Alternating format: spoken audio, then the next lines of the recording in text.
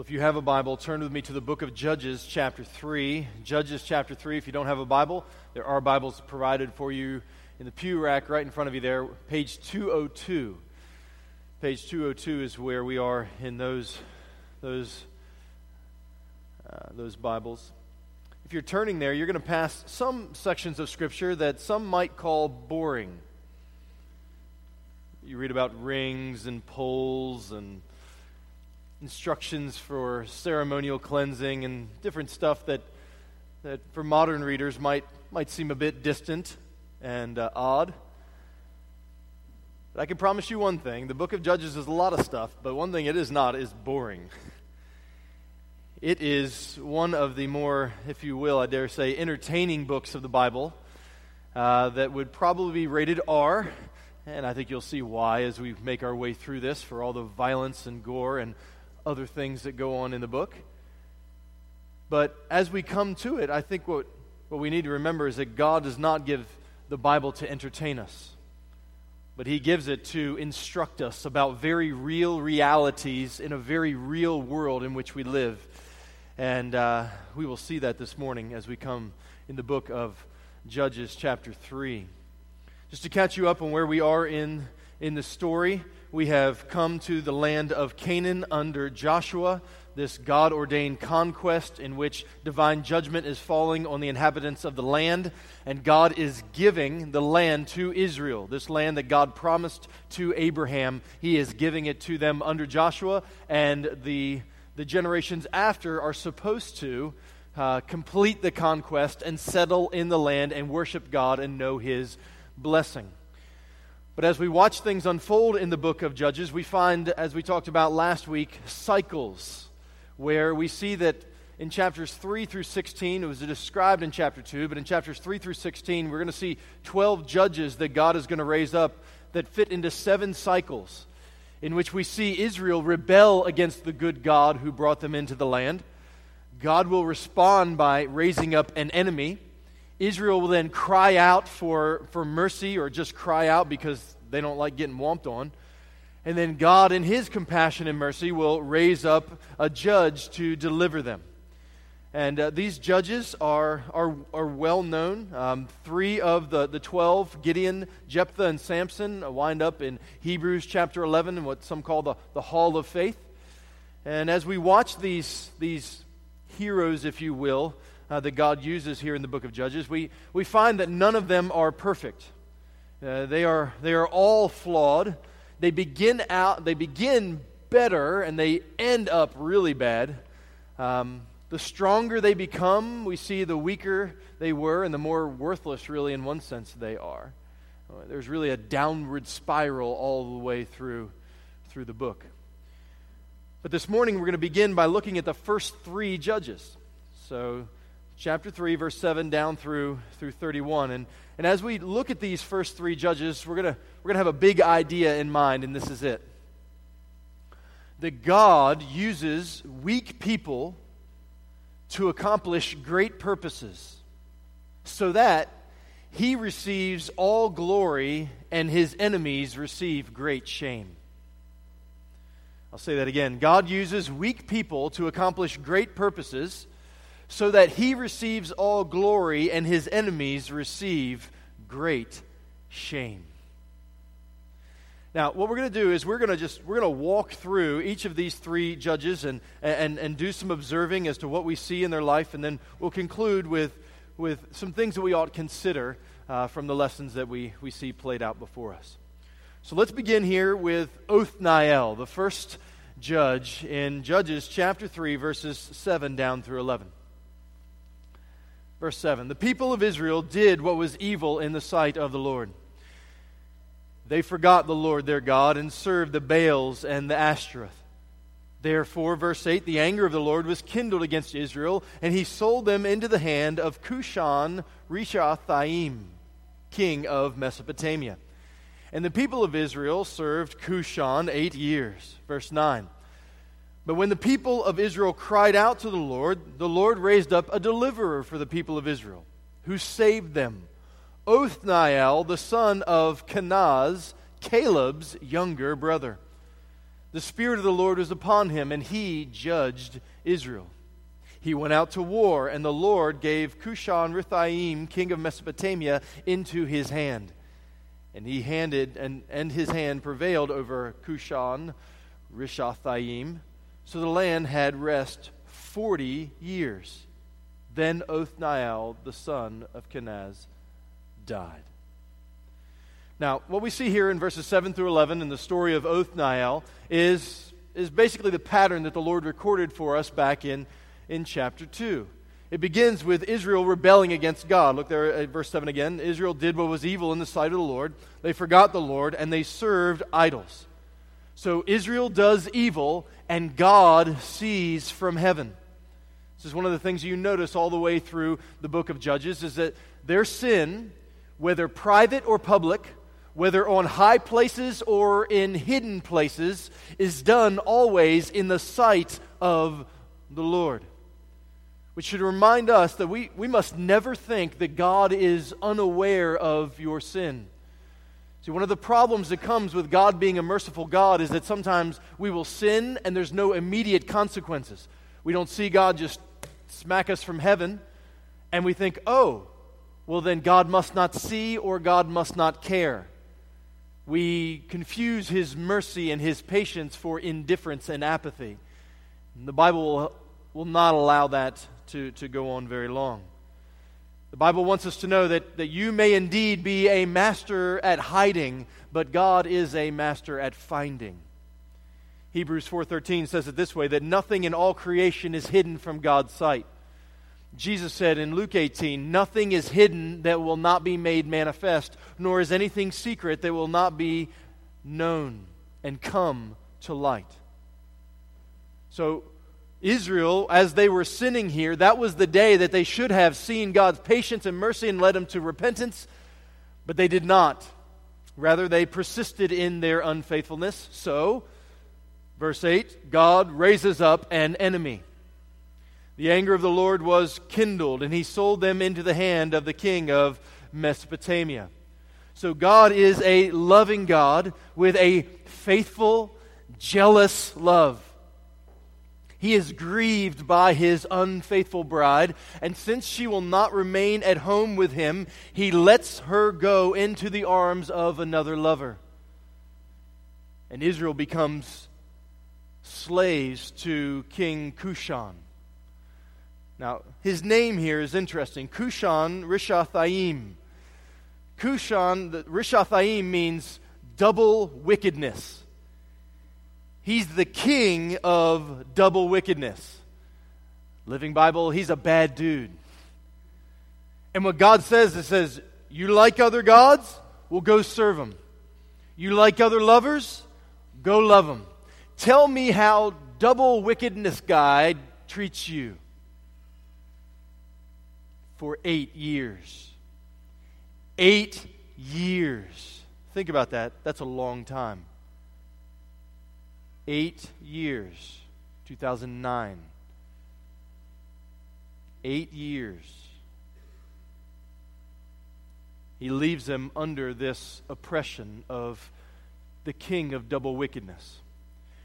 One of the things you got to know about the Lord is that He loves His people enough to not allow them to remain comfortable in their sin. If patience will not lead them to repentance, then He will patiently allow them to know suffering through discipline. And sometimes God knows that really the only way to get their attention is to give them a big dose of what they think that they want. We could go around in this room right now and testify of ways that God said, you want idols? Here's idols. And then God forces us to drink them for a few years or months or however long it went. I mean, how many of you, that's part of your story, that God lets you have a bit of your sin? And through that, He showed you that, you know what? Sin's not all it cracked up to be. I know that's a big part of my story, that God gave me the life that I thought I wanted and how empty it was. Well, Israel, under the oppression, they cry out to God, and God in His mercy raises up a judge. Verse 9, but when the people cried out to the Lord raised up a deliverer for the people of Israel who saved them, Othniel, the son of Kenaz, Caleb's younger brother. So they cried out to the Lord, and we're unable to tell here whether this is sorrow over their sin or just grief of their consequences. We don't see any major words about repentance here. But what we do see is that God is merciful, and He is patient, and He is loving, and the depths of His love are indeed untouchable because He decides to move and to give mercy. And He raises up here the first judge, Othniel. Now, does anybody have a note there in your Bible as to what Othniel means? His name means the Lion of God. That's a cool name. Lion of God. And does anybody know what tribe he's from? The tribe of Judah. Just tuck that away for later. He's the younger brother of Caleb. Now, Caleb was a legend in Israel. He and Joshua had come out of Egypt, and they had spied out the land of Canaan, and they stood in faith while the other 10 spies cowered and said, there's giants in the land there at Kadesh Barnea back in the book of Numbers. Well, Othniel here is Caleb's younger brother. But he's famous for his own act of faith. You remember back in Judges chapter 1? He's the one that led Judah against the city of Debir, and he married Aksah. Right? So he's a war hero from Judah. And though he's got some great war experience, the years have rolled on here. So this is a bit later on in the story, which means that Othniel, though he's got a great resume, he's no spring chicken. He's a bit older here in the story, which I just want to point out how often God will choose people who the world might deem as expired to use greatly. Think about Noah. He was real old when God asked him to build an ark. Abraham, old.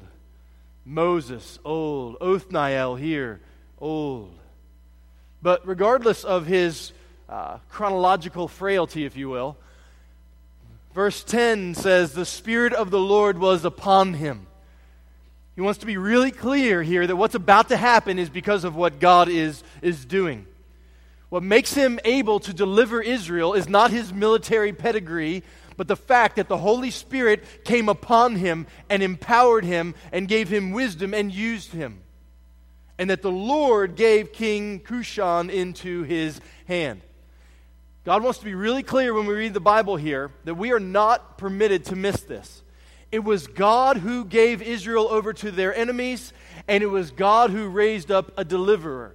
And it was God who empowered the deliverer, and it was God who handed the enemy back over to be conquered.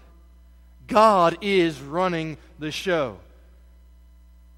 God wants that to be crystal clear, and that's important because our natural reading is not to see that. One of our members put me onto a little podcast called Hardcore History, which is done by this brilliant guy who's a secular historian who basically walks through all sorts of different things in history. But podcasts 56 through 59 are all about ancient civilizations. The Assyrians, the Babylonians, the Medes, the Persians, Romans, all that kind of stuff. It's a great and very long podcast.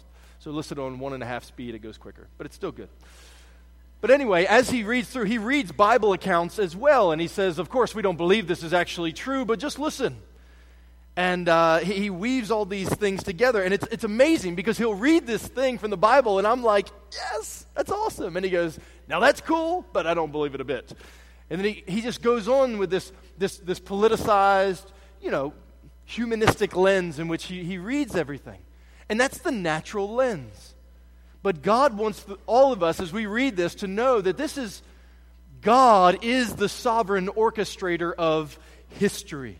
He is the one who raises up, and He is the one who puts down. Well, Othniel here was an old man, and he had walked with God for many years. Physically, he may not have been what he used to be, but God empowered him, and he saved Israel, and the land had rest for 40 years. That rest is probably the same thing back in Joshua 11, rest from war. So peace prevailed for 4 decades. No attacks, no oppression, no slavery. But verse 11, Then Othniel the son of Kenaz died. And with his death, so died the repentance and the peace that it brought.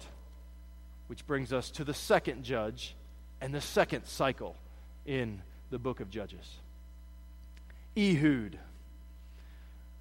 This is the one that people who draw story Bibles dream of. Picture Bibles, that is. Verse 12, here we go. Ehud. The people of Israel again did what was evil in the sight of the Lord. And the Lord strengthened Eglon, the king of Moab, against Israel, because they had done what was evil in the sight of the Lord. And he gathered to himself the Ammonites and the Amalekites and went and defeated Israel. And they took possession of the city of palms. And the people of Israel served Eglon, the king of Moab, for 18 years. So the cycle begins again. Israel rebels against God. Verse 12, the people of Israel again did what was evil in the sight of the Lord. So the people repented of their repentance.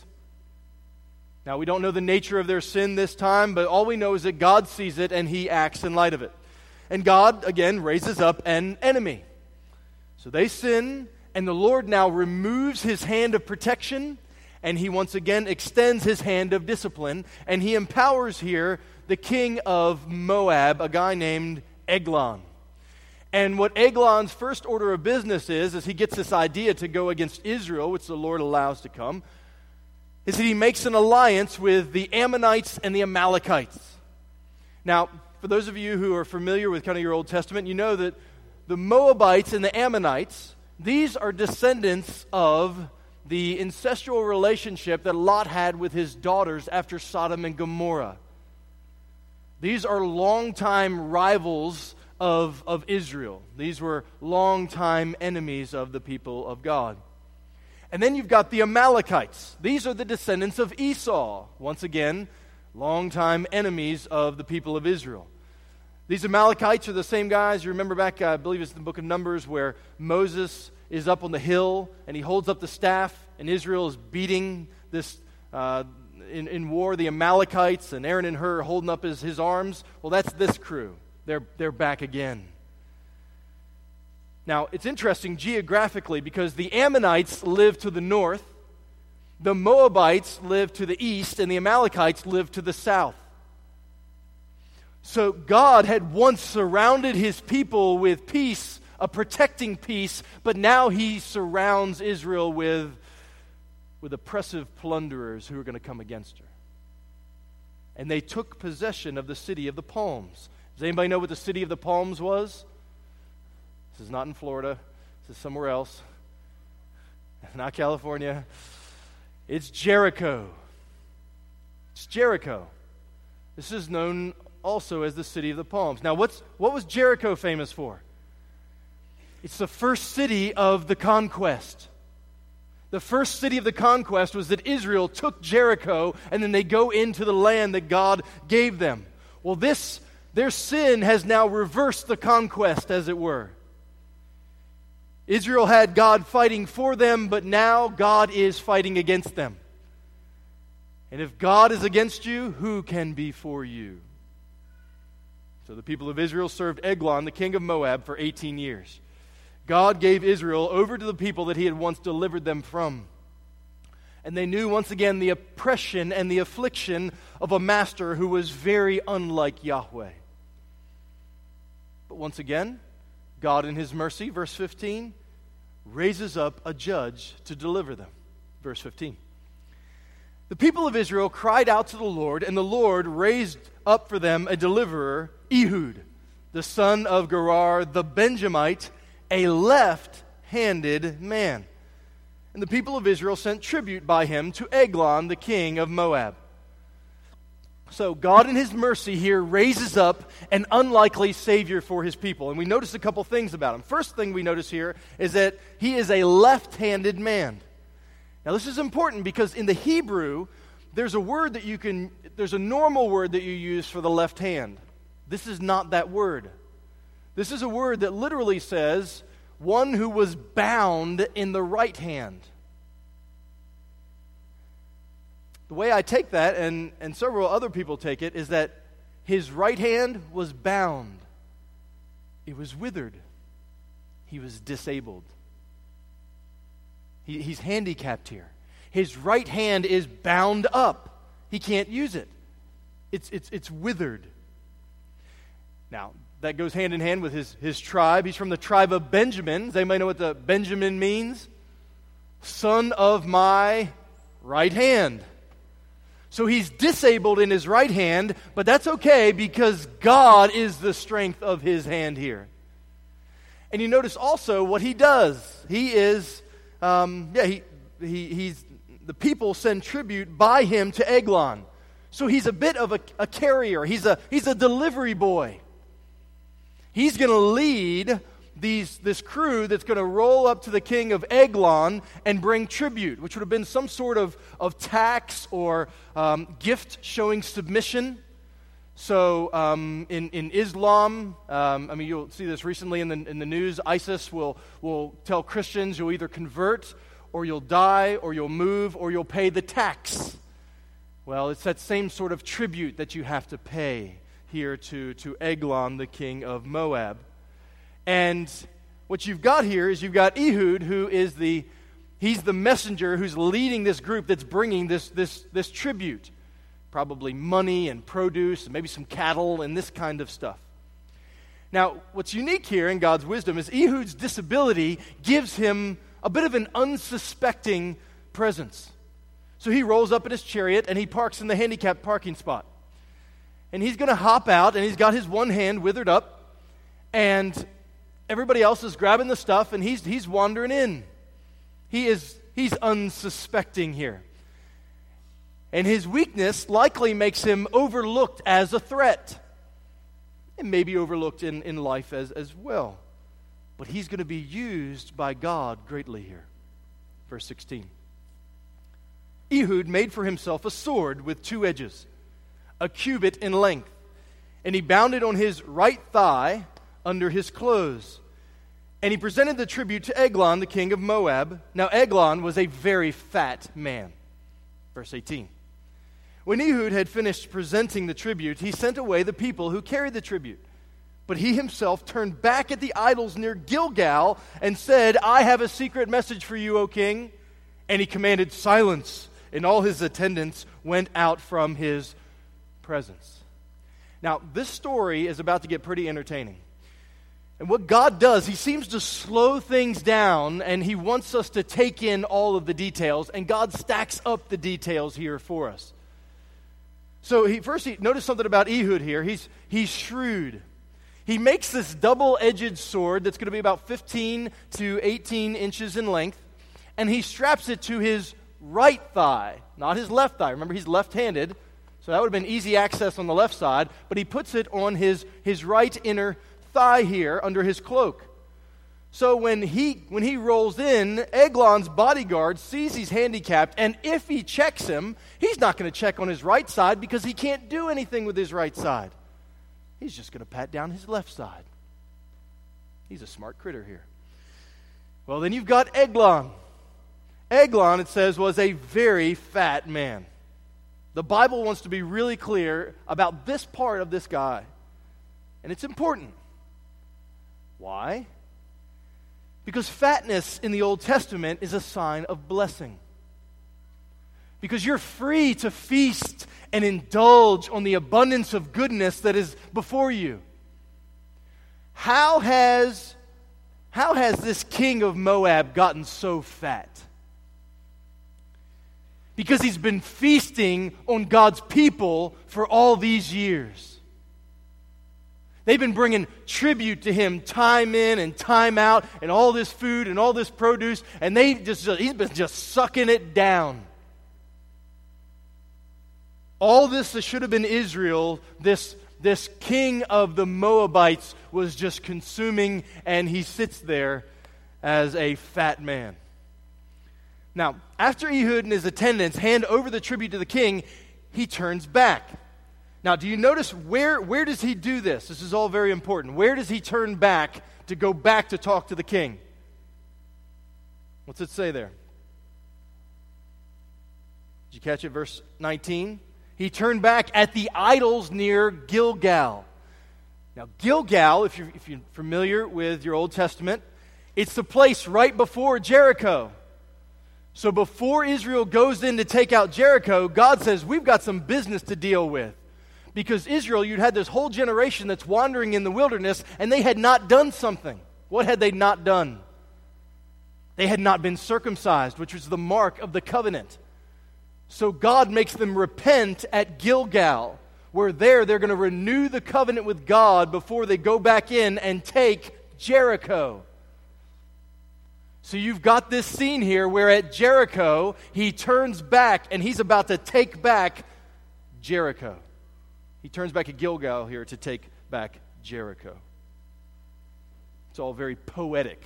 You're supposed to feel the poeticness which God is working here. There's all sorts of ironies that an Israelite or someone who's familiar with their Old Testament would read and see. Well, also notice here about the idols. So Eglon, he sets up these idols everywhere. Now, why would a king set up idols everywhere? Because remember, this is not his city. They took over the city. It used to be Israel's city, so they put gods up everywhere saying what? Our gods whooped your gods. Your God was pretty weak. That's why we came and took you. Remember that day some 18 years ago? Whooped you. Look at all of our gods. The gods of the Moabites look down upon puny Israel as they walk in to bring tribute to the king who oppresses them. Not for long. So Ehud here comes back to Eglon and he says to him, I have a secret message for you. So Eglon sends out his security detail, right? He says, all right, everybody out, I want to hear this. So you have Ehud versus Eglon, which is kind of a prequel to David and Goliath, okay? So you've got this weak underdog here standing before this imposing, gluttonous king. Verse 20. So Ehud came to him as he was sitting alone in his cool roof chamber. So this would have been like an outdoor porch, so it's super hot there, right? But you've got this outdoor porch upstairs, like oftentimes kings would have, that you would go and you could get a cool breeze. And you'll notice elsewhere, or later on in the text, that apparently he had an adjacent bathroom to it. So this is the place where he would just go lounge. It's his private quarters. Okay, so he's up there literally chilling as it's hot, okay? And Ehud said, I have a message from God for you. And he arose from his seat. So he would have struggled to get up. Probably some sort of superstitious reverence here for a message from the gods. And verse 21, Ehud reached with his left hand and took the sword from his right thigh that everybody overlooked and thrust it into his belly. And the hilt, verse 22, also went in after the blade, and the fat closed over the blade, for he did not pull the sword out of his belly, and the dung came out. Verse 23. Then Ehud went out into the porch and closed the doors of the roof chamber behind him and locked them. And when he had gone, the servants came, and when they saw that the doors of the roof chamber were locked, they thought, surely he's relieving himself in the closet of the cool chamber. So the door's locked, smells bad. Verse 25, they waited till they were embarrassed. Waiting for the king. But when he had still not opened the doors of the roof chamber, they took the key and they opened them, and there lay their Lord dead on the floor. And Ehud escaped while they delayed, and he passed by the idols and escaped to Syria. Listen, y'all, that is so poetic. God uses weak people to accomplish great purposes so that he receives all the glory and his enemies receive great shame. You've got this handicapped messenger sticking his dagger into the bowels of the fattened king who's fat because he's been feasting on Israel's goodness, and then he leaves him laying there in a pile of his own mess while he skips past these useless idols which can't do anything except sit there and do nothing. It's almost like all the angels are like, I love this view. You know, they're like, how does he do it all the time? They just marvel. Eglon was big, but God was bigger. And he used this weak man to prove it. Verse 27. When he arrived, this is Ehud. When he arrived, he sounded the trumpet in the hill country of Ephraim. Then the people of Israel went down with him from the hill country, and he was their leader. And he said to them, "Follow after me, for the Lord has given your enemies, the Moabites, into your hand." So they went down after him, and they seized the fords of the Jordan against the Moabites, and did not allow anyone to pass over. And they killed at that time 10,000 of the Moabites, all strong, able-bodied men, and not a man escaped. So Moab was subdued that day under the hand of Israel, and the land had rest for 80 years.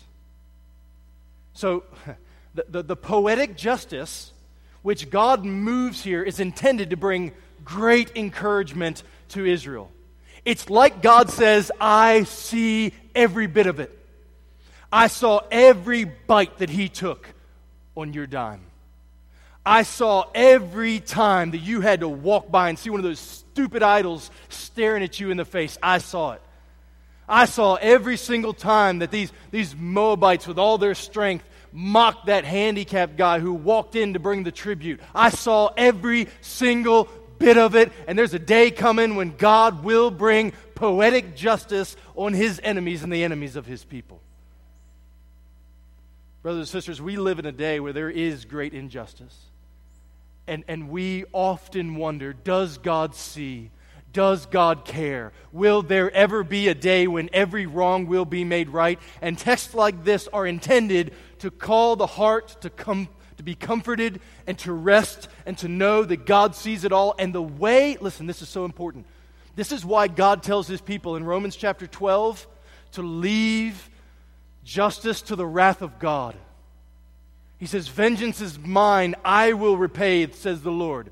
Because God, whatever twisted way you can come up with to get your enemies back, God says, whoa, sit down, you're an amateur, watch this. God, he will show himself, the Bible says, twisted to those who deal with him twistedly.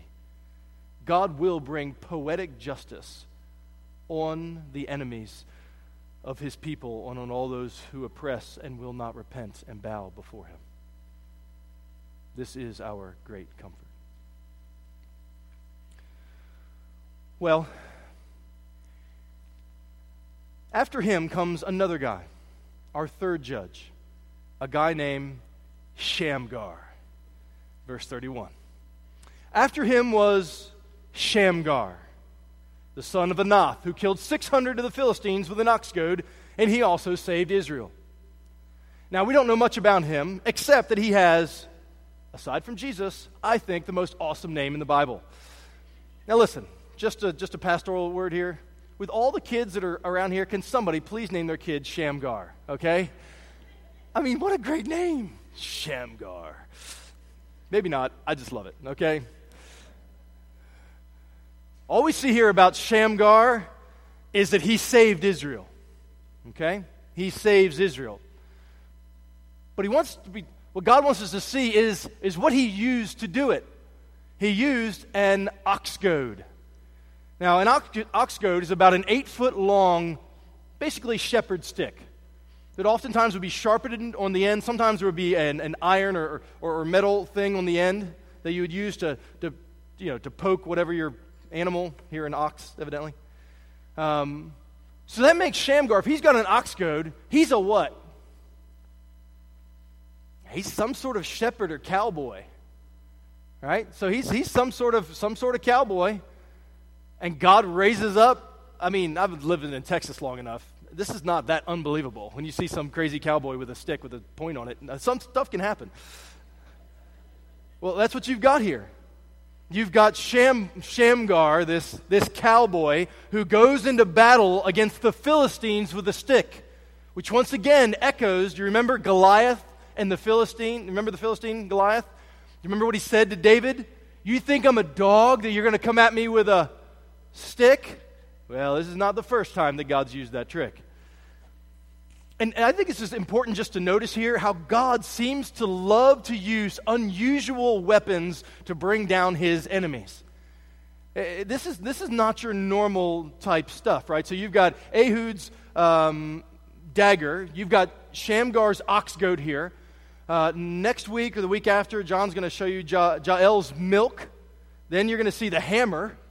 So she's going to use a cup of milk for night, and then a hammer to finish them off. You're going to have Gideon's horns and his flashlights.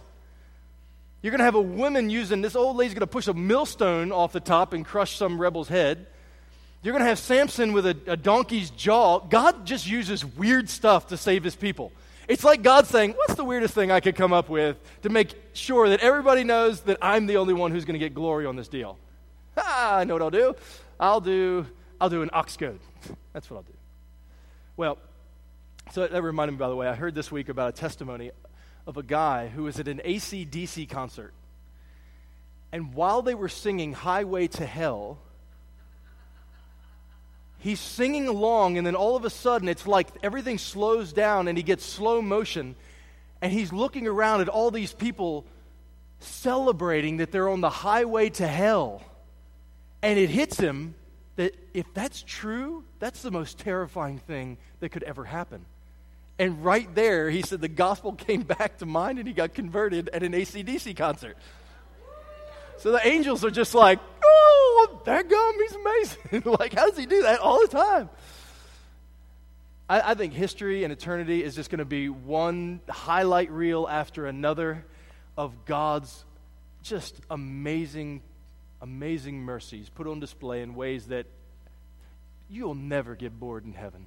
Celebrating the way that he saves people, whether it be at a young age or on their deathbed, and everything in between through the most interesting, amusing, and glorious ways. So in Judges 3, we find this unlikely trio of saviors. An old guy, a disabled guy, and a cowboy or a shepherd. Okay? Now, as we read this, we're not supposed to just read that and be like, all right, that's a cool story. Thanks, that was better than Leviticus or whatever else you could have given us this morning. No, Romans 15 tells us something very important. Romans 15:4 says this, whatever was written in former days was written for our instruction, that through endurance and through the encouragement of the Scriptures, we might have hope. So stories like this, of these three guys, are intended to instruct us, to stir in our hearts a hope that we have for God and what He does. So in our last couple of minutes together, I just want to highlight some things that we ought to consider from the people who are involved here. First thing I want us to do is I want us to consider Israel. Consider Israel in all of this. Now, I think all of us are probably guilty of this, at least I am, and this just, I think, shows my pride. But as we read biblical accounts, we need to be really careful because we most normally, when we read biblical accounts, we somehow find ourselves identifying with the heroes of the story. Do you do that? How many of you kind of do that? You're like, if I was David, and you relive it, and everybody's like, you're the man. Awesome. Maybe it's just me. I do that in ways that are revealing, evidently. But we do that. We most naturally identify with the heroes of the story. But that's not where we should begin.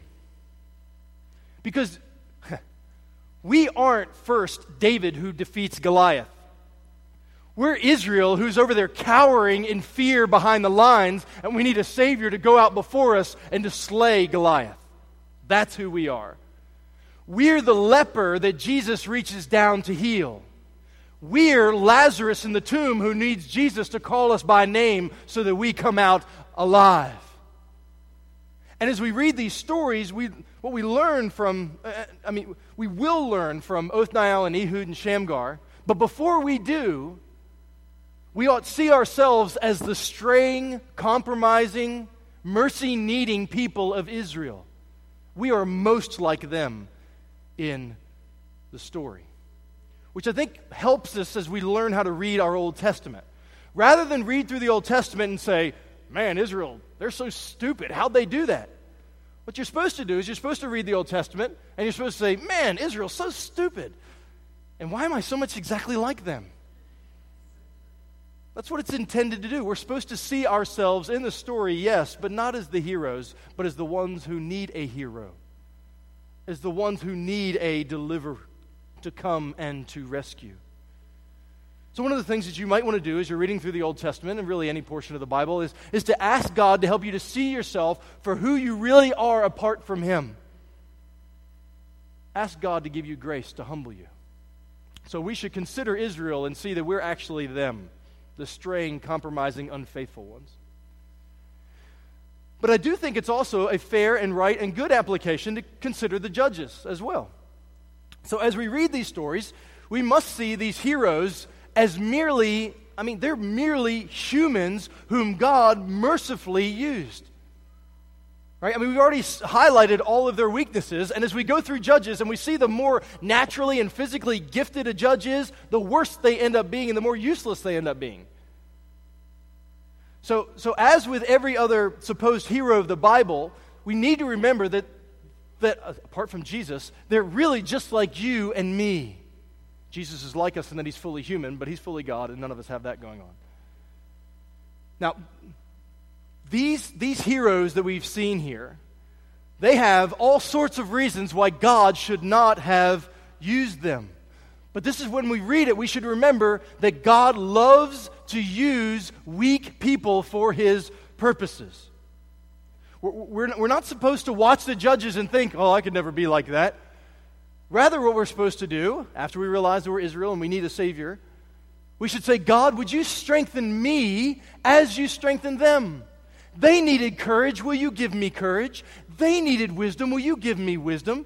They needed the Holy Spirit to overshadow their weaknesses and to give them strength that they did not possess naturally. God, would you fill me with your Holy Spirit and empower me because I need your strength to do whatever you called me to do.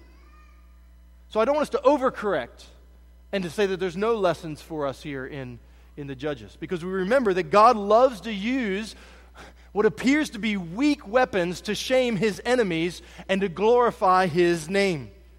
Again, Ehud used this mini handmade dagger to take down a great king. Shamgar used this shepherd's stick to strike down 600 Philistines. So as we talked about last week, the parallel for us is not to go and conquest nations. We don't go with a physical sword, but we go with the sword of the Spirit, and we go to make disciples. If you want to learn more about that, you can listen to last week's sermons. But as we go in the same posture of these judges. We don't go in our own wisdom, but rather we go proclaiming what God says is wise, which is the gospel. The good news that Jesus came and He died on the cross for our sins, and that He rose from the dead, and that anybody who will turn from their sin and trust in Him can have their sins forgiven. That message, that you can be saved by grace alone, through faith alone, in Christ alone, is absolute foolishness to the world. But that's the message that God tells us to take. Remember 1 Corinthians chapter 1? The word of the cross, the idea that Jesus died for sinners and rose from the dead, and the only way to be made right with Him is to repent of your sins and believe in Him. The word of the cross is folly to those who are perishing. How many of you, before you were a Christian, you heard the gospel and you thought, that's stupid? So is I the only non-Christian? Okay, so a lot of people think that, okay? But to us who are being saved, it is the power of God. We preach Christ crucified, a stumbling block to the Jews and folly to the Gentiles, but to those who are called, both Jew and Greeks, Christ is the power of God and the wisdom of God. But God chose what is foolish in the world to shame the wise. God chose what is weak in the world to shame the strong. God chose what is low and despised in the world so that no human being might boast in the presence of God.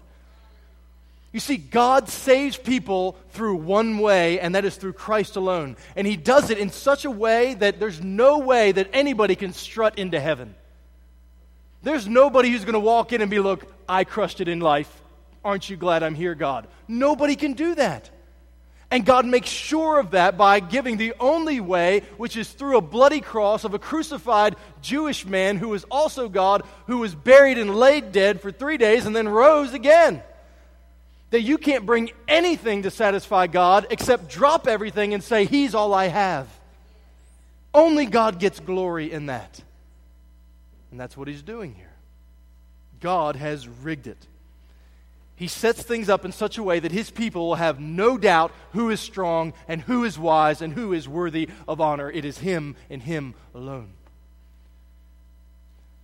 This, by the way, before we move on to the last thing to consider, this is one of the reasons I want to encourage you to be active in being a Christian.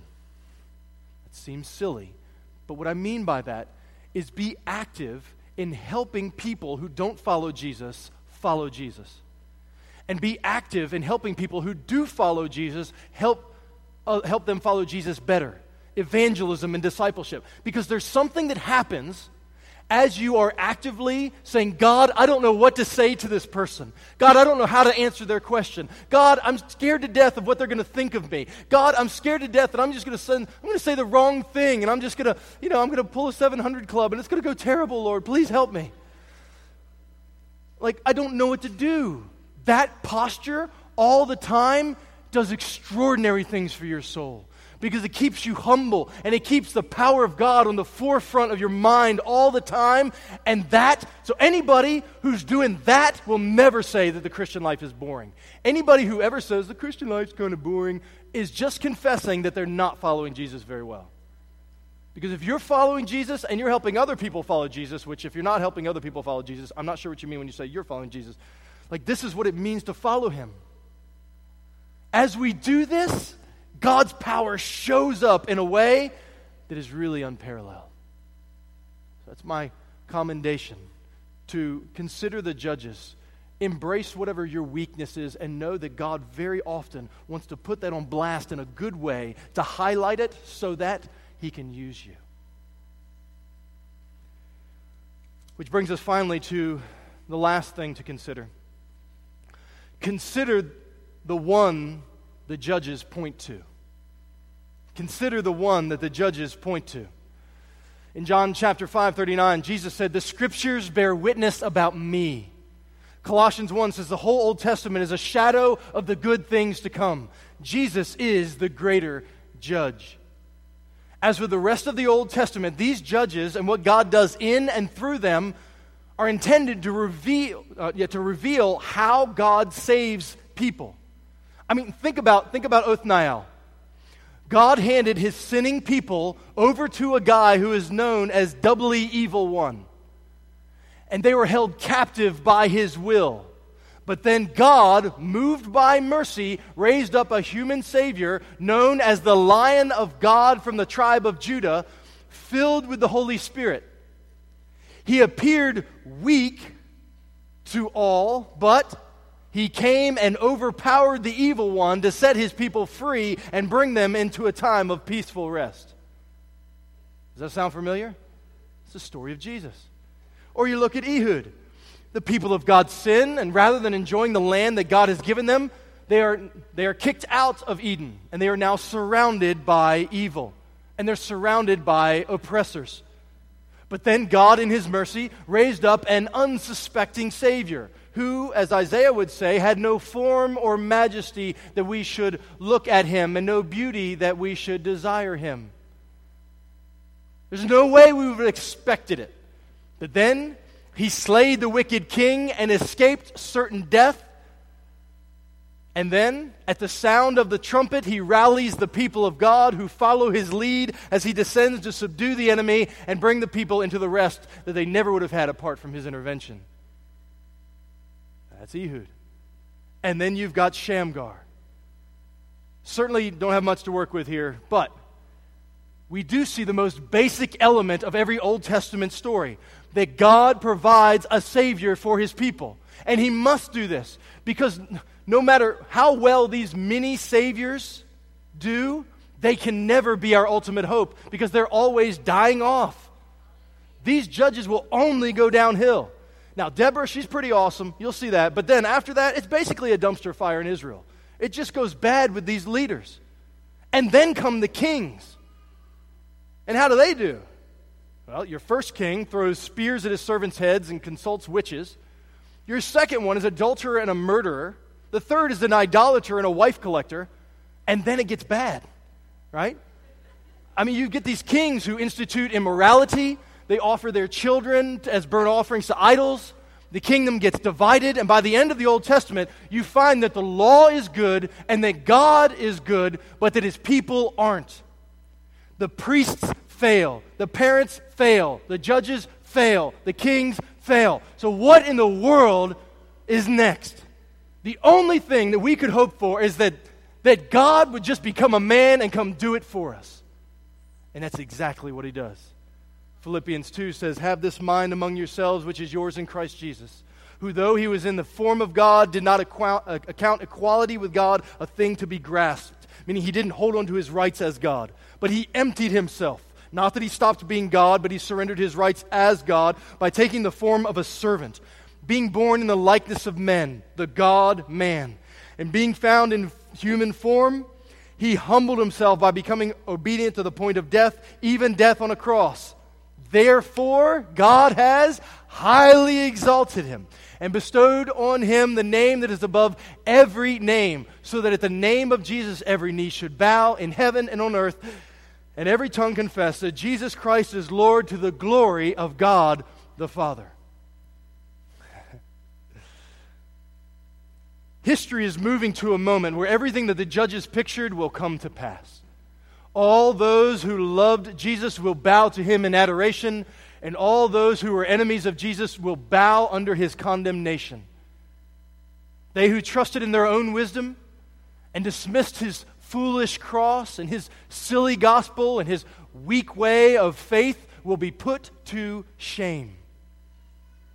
But those who, by his grace and his grace alone, had their eyes open to see his beauty, who were strengthened by his Spirit to surrender, who depended upon his power to follow and make him known, they will be brought into the land of never-ending peace under the rule of the final judge, who will rule in righteousness and truth, and injustice will be no more. We need not fear, because Hebrews 7:25 that this says that this priest, this judge, he ever lives to make intercession for us. He will never die again. He will forever deliver his people from the oppression of the enemy. This section of the book of Judges teaches us that God uses weak people to accomplish great purposes, so that he receives all glory and his enemies receive great shame. All glory be to Christ.